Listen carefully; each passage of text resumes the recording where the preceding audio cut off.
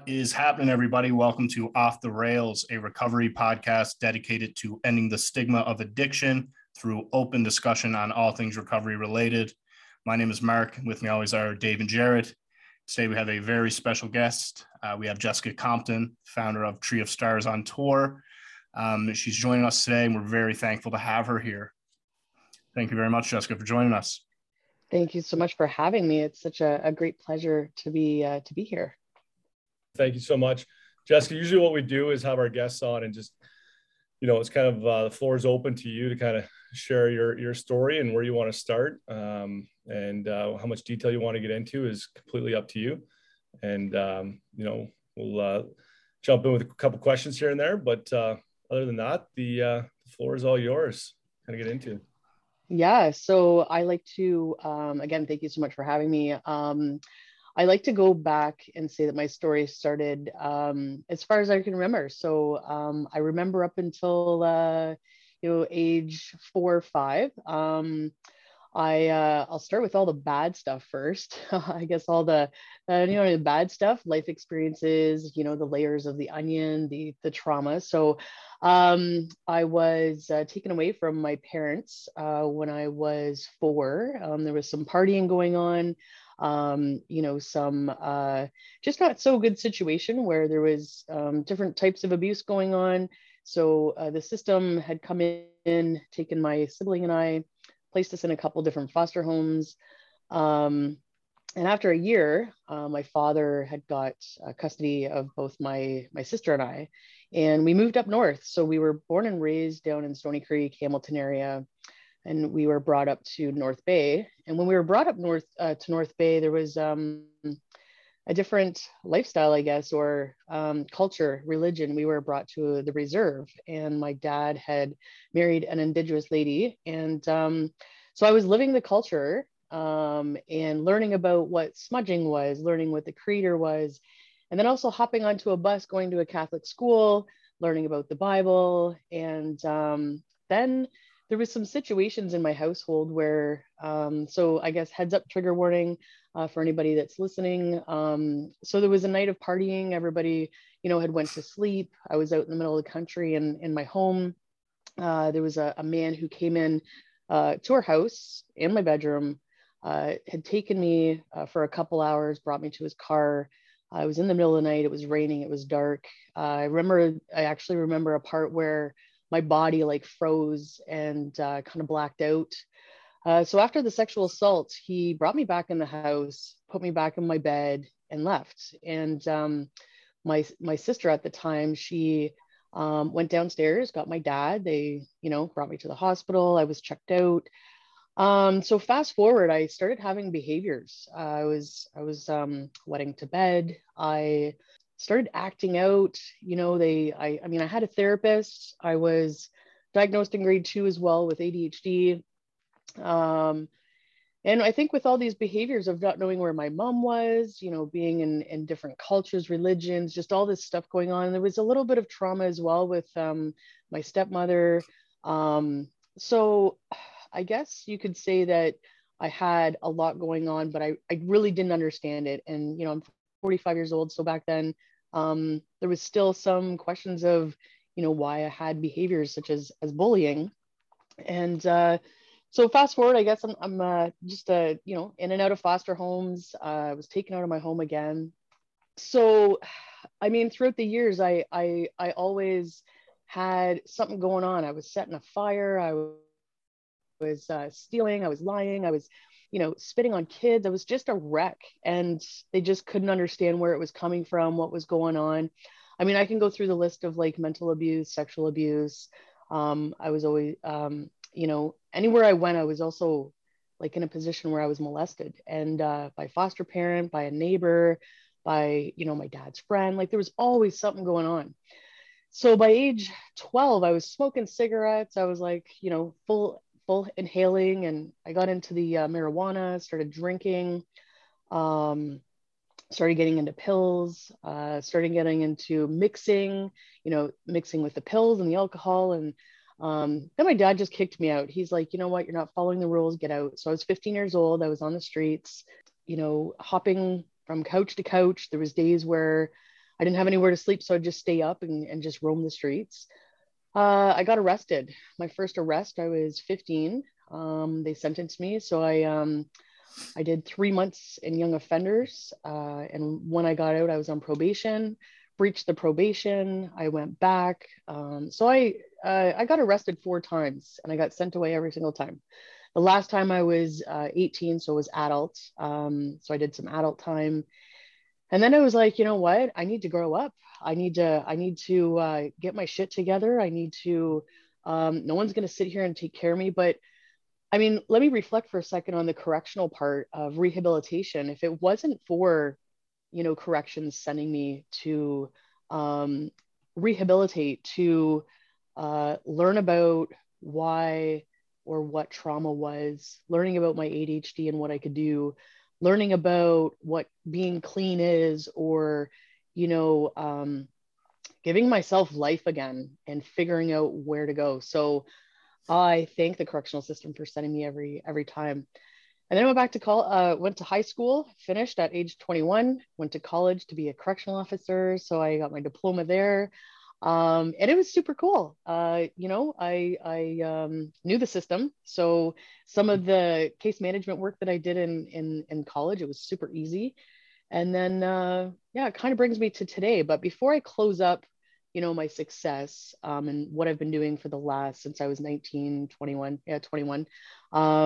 If there's any questions about, me being arrested, what, corrections was like. I mean, again, I had mentioned that I was molested many times. I was raped once. There was just, I call it a nasty onion, and there was so many layers with it. And it's, if you leave an onion sitting, like it stinks, right? So I think I was kind of like this nasty onion just sitting there, and I wasn't educated enough, or people weren't educated around me to figure out what's next or what's going on, right? So yeah, I'm open for any questions of the or comments for the story, and then I'll move forward.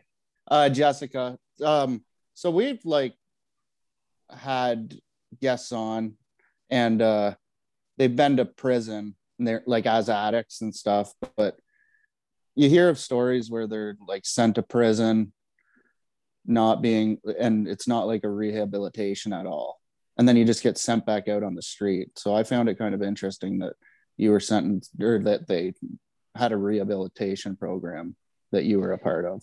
I was just, if you could add on that part. Yeah. So I think because, so I had a lady that I knew when I was 7. She was my therapist years and years, but I think she had some advocacy, a part of, as a young offender, to keep me safe and to say, yes, sentence her. She's got nowhere to go. But again, I'm 45. So looking back, the funding was there, but also, the third time I got arrested, they said, we're going to give the decision to you if you want to do 6 months secure custody, or you can do 3 months rehab. And I was like, I'm taking the rehab. And when I went to the rehab, though, it was way out in the country. There was some nurses there, some doctors. There was some really good structured people and educated people. I was only allowed to have 5 cigarettes a day. Whereas if I went to young offenders custody, they were allowing me to have, as many cigarettes as I wanted, kind of thing. So I think this was, the first time where it was we're going to stand in front of you and you need to be honest with yourself. So there was a lot of emotional demons that had come out throughout this rehabilitation piece, because I had to go into groups and talk and really share. Whereas young offenders custody, I never really had to share my feelings. You could do your time and get out. So rehabilitation and giving me that choice to be 6 months, they kind of manipulated me, because I was like, 6 months, I'm going to go do this 3 months. But because I did that 3 months, there was more of a therapy to it. So, and what I was eating, my physical movement, there was a spiritual side to it too. So I had a question about kind of going back to childhood a little bit. And, you said when you were young, they were trying to figure out your behavioral issues. And you said you had a therapist. Were you open with, did everyone know kind of the history of the abuse, the sexual abuse? Did you open up about that kind of right away? Or, because it seems like that'd be kind of an obvious thing to see why the behavioral issues were there. Yeah. And I think there was also this, even with the bullying, I would see like, a kid get dropped off and mom and dad hugging the child. And I'd be like, that's my target kind of thing. Like, why does he get a mom and dad or like the norm, or why does he get a really good lunch? Like, it's almost like I was jealous of other people's lives. I mean, I was only in grade 2, grade 3. And because I was always getting traumatized by something, I didn't really have like an outlet. And because it was continuous, it's like I didn't even really get a chance to heal from the last piece of trauma. So, and with ADHD and the medication, my dad didn't want me on medication. But I was in like art therapy. I was in, I seen some doctors, psychiatrists, and there was, PTSD, there was, I don't even just with the bullying, now that I'm older, I'm like, I literally took my shit out on other people, and that's not okay. Like spitting on other kids, and, I'd see a kid with a new outfit on. I'm like, why don't I get a new outfit? And I would like run in a puddle and try to get them all dirty. Or, I was setting kids' lockers on fire. I'm like, oh my gosh. Like I look back and I'm like, I was just wild. So yeah, I think that, those demons in me from the trauma, like I didn't know how to release it. And I think because there was a moment too where they didn't put me in a regular foster home anymore. They put me into a treatment center where I was with foster parents that were fully trained and, I guess on a deeper level. So I kept also running away. So they put me like 45 minutes into the country. I was like, it's going to take me a long time to run away. So, and the problem with running away is you got to take all your shit with you. So,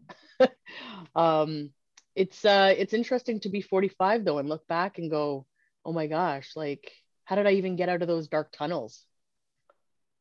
Jessica, when you look at, say, like how the prison system is set up, and you look at how you had the choice between, the 6 months or the 3 months of rehabilitation, do you think that there could be a better way to set up, say, for people with like drug-related offenses, say like non-violent drug-related crimes? Do you think a more rehab approach is appropriate? Absolutely. I think, with just going to do any kind of time, you're not really forced to do any kind of activity. Like it's like, here's your time and just do it. Whereas if you're in rehabilitation, there's kind of like this reinforcement of, we're going to get down to the pit of this onion and figure out what's going on. Because as many of us know, I don't know if there's a lot of people like, I mean, my reason for drugs, and drug of choice, just to numb anything that was going on. I didn't want to feel, because anything that I was feeling wasn't on the happy side of the rainbow. It was like, it's all dark stuff. Why do I want to feel alone and lonely and just, why did these people do these things to me? So I didn't want to feel anything. So I think with the rehabilitation and just getting people to realize that I guess that choice of like, do you really want to go dig deep inside, or do you want to just go to your time and then go reoffend and go back in? Yeah, that is incredible. So you went back to school. Can you kind of continue on from there? Yeah, so I went to finished high school with honors. I was pretty proud of myself because I was living on my own. I didn't have parents to kind of say, hey, help me with my homework. But I pushed through high school, and then I went to Niagara College in Welland and graduated from the correctional worker program. Now, the thing is I had a criminal record from adult, and it was an indictable. So I had to wait 7 years until my probation was over, until I could apply for a Canadian pardon. And then it took a 3-year process. So I didn't actually get into my field until 11 years after. My criminal record was clear. And so I worked as a child and youth worker. It was my first job.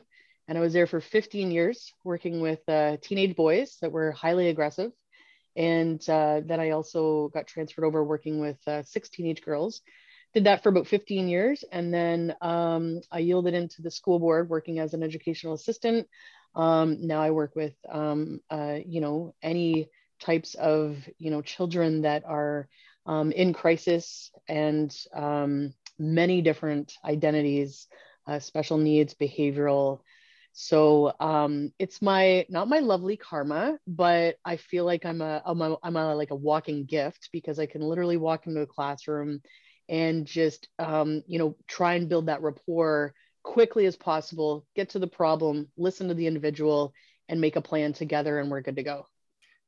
Yeah, I was watching one of your videos earlier, and you were talking about kind of teaching kids life skills, and basically like what you were like kind of saying is you were like teaching them how to develop their emotional intelligence. So could you kind of like explain how you go about doing that? And like, say if we had like a parent listening, how can we, get kids to be more connected with their emotions? You know what? I will just randomly pick something like, so with ADHD, I can't write a test in a classroom with a bunch of kids making noises, but I can go into a quiet room and ace a test because I have no distractions. So really trying to understand why a child doesn't want to sit all day, and finding remedies to help that individual. But before we even try to help that individual, it really is listening to that child and maybe asking them, 3 different ways on what's going on. Because if you've got someone who's 4 years old, or they're always going to want to move around. If you got somebody who's in grade 3 and he's still not wanting to sit after 3 or 4 years, and the teacher's still saying, sit down, sit down. Well, so these kids are moving around, and say if somebody's, not hungry in the morning, and all of a sudden in the middle of the day, lunch is over and now they're hungry. I mean, if you've got a diagnosis of, maybe somebody's on medication and they don't want to eat in the morning, or so I really think that we need to know every individual on a personal level, and a professional level, to help them. It's like if I asked you guys, how are you doing today between 1 and 10? If you say that you're doing great as a 10, but the guy beside you, he's sitting at a 2, and I could say, well, why are you sitting at a 2? I don't want to talk about it. But what if he's sitting at a 2 and he does want to talk about it? I need to give him that opportunity. I need to listen. And let me say this 3 times: listen, listen, listen, because that's where the core is, right? So my advice is to parents, teachers, principals: get to the core piece and listen to the individual. And even when we're 85 years old, our grandma could say, my back's sore. Or we're not going to like go and ask her if she wants to go to a Justin Bieber concert where everybody's mingling around. Right? Yeah, that was perfect. With your experience and, having, dealt with different issues as a, when you were young, and now getting into that field of work, you're obviously a huge advocate for those kids, because you can understand, as opposed to, some people that might be in that field that don't have that same life experience. Have you done any like mentoring for not for the kids even, but for teachers and principals and stuff like that, to really understand kids on that level? Yeah. So I was in a CBC article, and I had, one of the opportunities was for me to reach out to a couple people that I've worked with, teachers, principals, and get them to do kind of like a little chat with the reporter on the things that I've done. And again, I feel like my lived experience is a gift for children to become in my presence, because whatever that person's going through, or that child, mostly a child, because that's where I work in the school, but anybody that I come in contact with, if I can help them in any way and give them a shortcut or give them a resource or anything, I'm not perfect in any means, but if I can quickly have that conversation with somebody and I can help them in any way, and just to kind of like help out my privacy in a little way with, younger children, I could say like, well, there's somebody I used to know, and then I would share, and then and to kind of give them that advice. But at the end of the day, people are going to go through what they go through. But I do, support a lot of parents, and especially when I was in the group homes for 15 years working with the boys, trying to get them prepared. You're 18, you're about to move on your own. You need to save money before you move out. This is how you cook affordable meals, and And even if I was driving, I'd be like, yeah, when you go to do your test, you should do this or this, or just any little skill set that I can share with, I was a walking parent for them. So these are boys that, were in the same situation I was in without a parent skill set, right? I think it's super important to get those skill sets too, because like when I went to school when I was younger, you didn't learn about finances really, or what to like, yeah, cook affordably or do any of that like normal stuff, right? Some kids are just thrown out there and don't even know what they're doing. So I think like that's a great idea to even have in schools. Yeah, and I think that, even just explaining to a student now who's like, I work in a grade 6 class, explaining to them that, for a 1 bedroom, it's $1,500 to buy new socks and, a new hoodie and a pair of shoes, and then to meal count and say, this is what I can afford for food. So I have to buy this and this to count out your meals. Like if you're only making, say, $2,000 a month, and like, and to find a job that's going to pay that much. So just letting these students know that, I collect items for the homelessness. I go to tent cities and this is what I do. Why are they in tent cities, Miss Compton? Well, because, some of them are situations where maybe they've, dabbled with some drugs, or maybe they lost their job. Like, so just being real and raw with these students and youth and parents, and sharing those resources, right? Just being real. Jessica, so can you kind of tell us about Tree of Stars on Tour? Yeah, so everything on social media is Tree of Stars. On Instagram, it's Tree of Stars on Tour.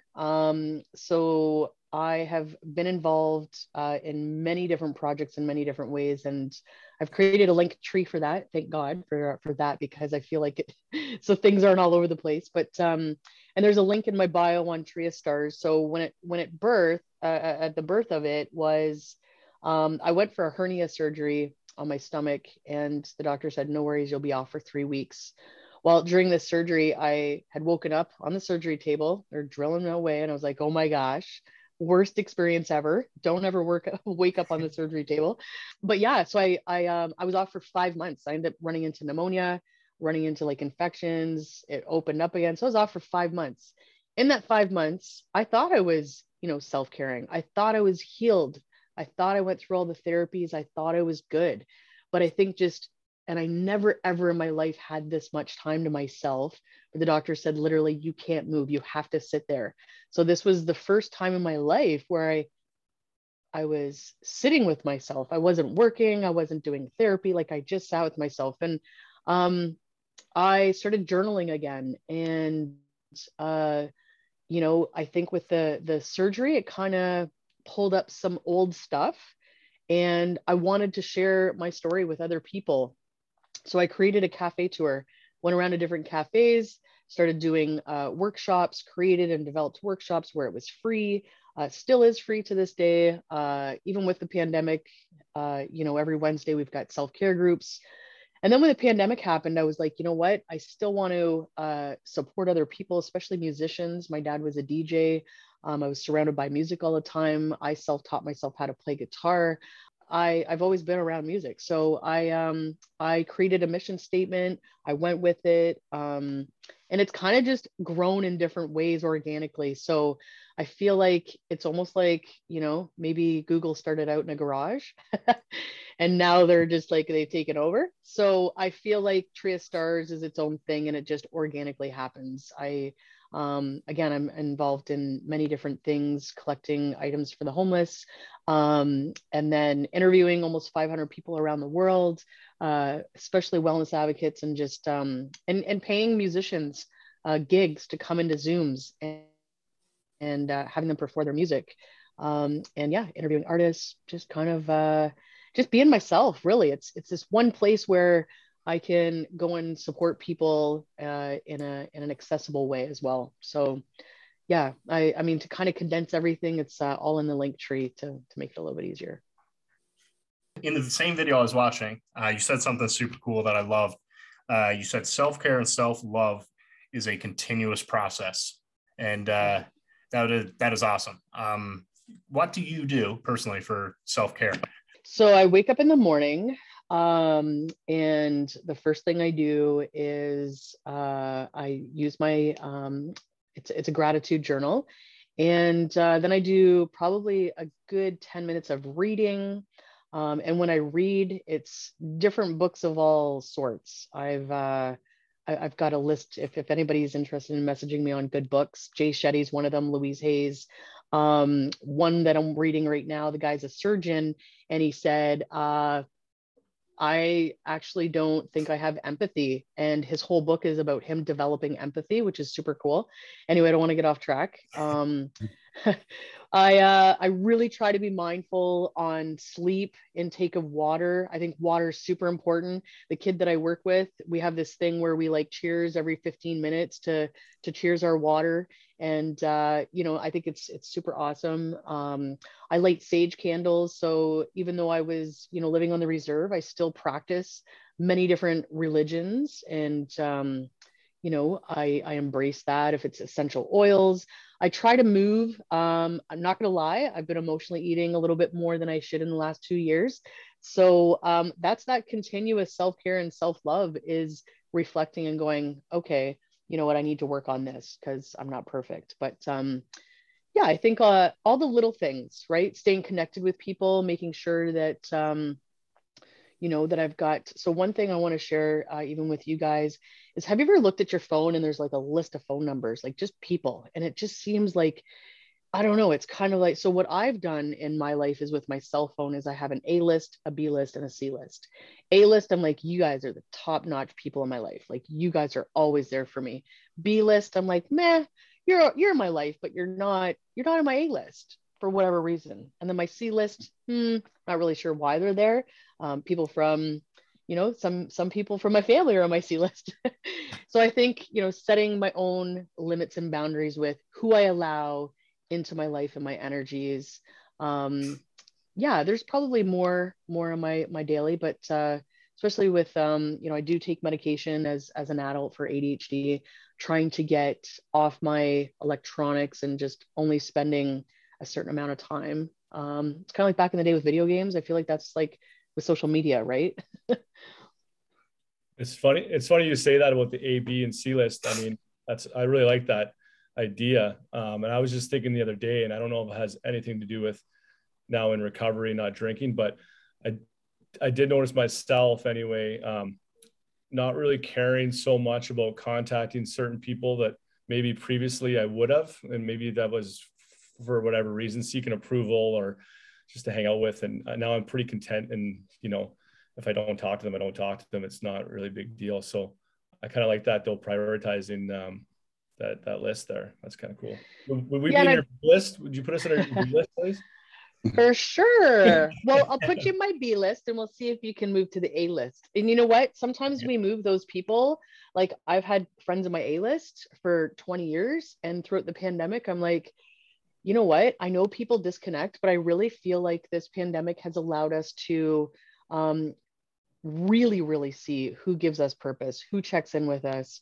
And we're allowed to be selfish. Don't get me wrong here. I've kind of taken the pandemic as, I did way more art than I thought of. And, even just with anything. But I think also when we're looking at social media, I have my TikTok. That's for all my adventures and, anything fun that I'm doing. And then I also have like an Instagram for my photography.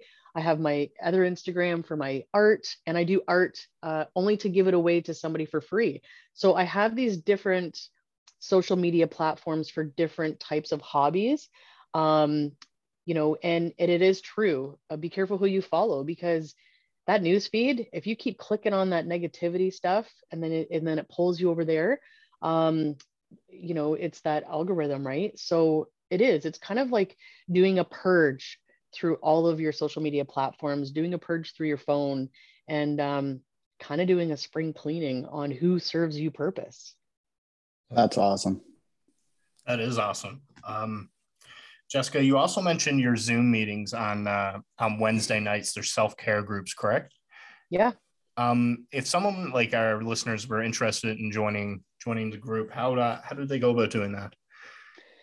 Yeah, so if you go to Tria Stars on Facebook or on Instagram, Tria Stars on Tour, there is a link. So when you click on that link, you can scroll down to the Zoom every Wednesday at 7 p.m. Eastern Standard Time. So when they come in, we talk about self-care. We have a couple journal prompts. We do some sharing. It is optional to be on camera or even to share. And then we have a musician that comes in every Wednesday, a different musician from around the world comes in at 8 o'clock. They perform a couple songs, and then we allow them to stay if they want. We've had some musicians stay, but we do some yoga and meditation.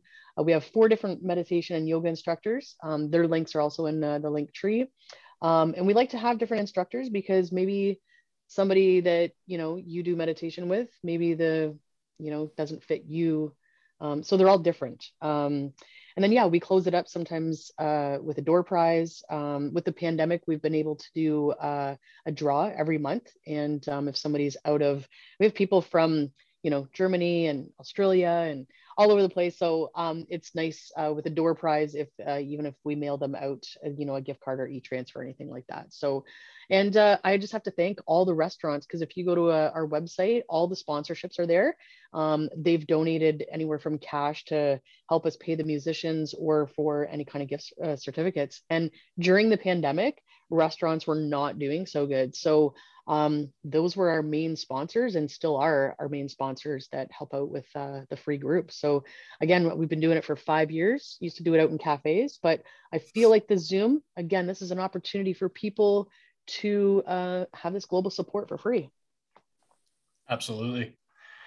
I had a quick question on, I think it was one of your last interviews you did. And I listened to it and I may consider going raw vegan. How close were you to wanting to transition to that when he was talking? And I'm like, man, I'm just thinking I might do this. Right? So he's the first, everything he spoke about, he really knew his stuff. And he's got videos on there, how to kind of like transition yourself from, and he's right. Like when we eat a great big steak, how does our stomach feel? Or if we're eating, I don't know, too many eggs or, just too many products that's not organic or fresh. So I definitely agree with him on, the mental health and what we're eating. I feel like, it's almost the Jillian Michaels when she used to say, what you eat is what you are. And I'm living it with the pandemic. I've been, probably eating too much. So definitely, yeah, that guy is super inspirational though, like with the purpose, talking about the purpose. And I'm actually reading a book right now, and I interviewed this guy too. The book's called Awake. And if you ever get a chance, it's an easy read, super cheap, $20 on Amazon. And the guy's name is Evan Sutter. It's a mindful book, but it's all about like the walking, the eating, and the purpose. Like we're talking about the ABC list, like all of the stuff. It's like literally all of the stuff in one little book. And I feel like the kids, nowadays should have a little book like that. And yeah. So I yeah, the vegan, are you doing it? No, but I do, like, I'm actually not a huge, well, right now I'm living back home with my parents too. So my mommy cooks me meals. So whatever she cooks, I kind of eat, but I'm not a big like red meat eater and stuff anyway. So for me, I feel like I could probably like give up some of that pretty easily anyway. But yeah, I definitely just maybe want to, at the very least, like make sure I'm more cautious of what I'm eating. Cause I have noticed that, like, I never noticed it when I was drinking a lot, my nutrition, obviously. But now that I haven't been, I notice when like I have a bag of chips, how I feel the next day. I really, dragging and almost feel hungover, which I never noticed that before, right? Like, because it was just the booze, but yeah. Yeah. And I think even with water intake, right? Like I feel so much better when I have all that water in me. And, I don't know about you guys too, like even just I think my number one thing is getting a good night's sleep. I think that's like my number one thing. If I do not sleep, I'm like a bear coming out of a cave that's just not good. What would you say? Can I kind of turn the tables on you guys? Is what would be your number one self-care where like I need to do this?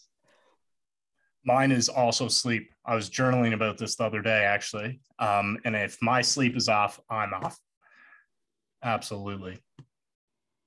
Yeah, mine is sleep for sure. And I haven't been sleeping the greatest for the past like month and a half, and I've been pretty sluggish. So I think overworking myself sometimes gets me like, just like my mind's just always racing, and I have trouble going to bed. But yeah, I think I just got to relax a little bit and get some sleep. Yeah, I think, I always ask the kids is like how to get there. So if your number one thing is sleep, it's like, okay, now how am I going to make that plan to get there? And I feel like the first thing I have to do is I got to turn my phone and all my electronics off by 9 o'clock. And then by 9:30, I need to be in bed ready so that I can fall asleep by 10 and get my 8 hours of sleep. So I guess it's that how to, and when do we want to start that goal, right? It's kind of like the eating raw. I don't know when that's going to happen. All right. So if you or someone you know is struggling with addiction, please reach out and get help. Jessica, thank you so much for joining us today. Yeah. And thank you for all you do for our community. Thank you very much. Thank you so much for having me. It's been such a great pleasure. And if I'm out anybody's way, I will be sure to hit you up for a coffee if you make it to my A-list. No, absolutely. Thanks so much.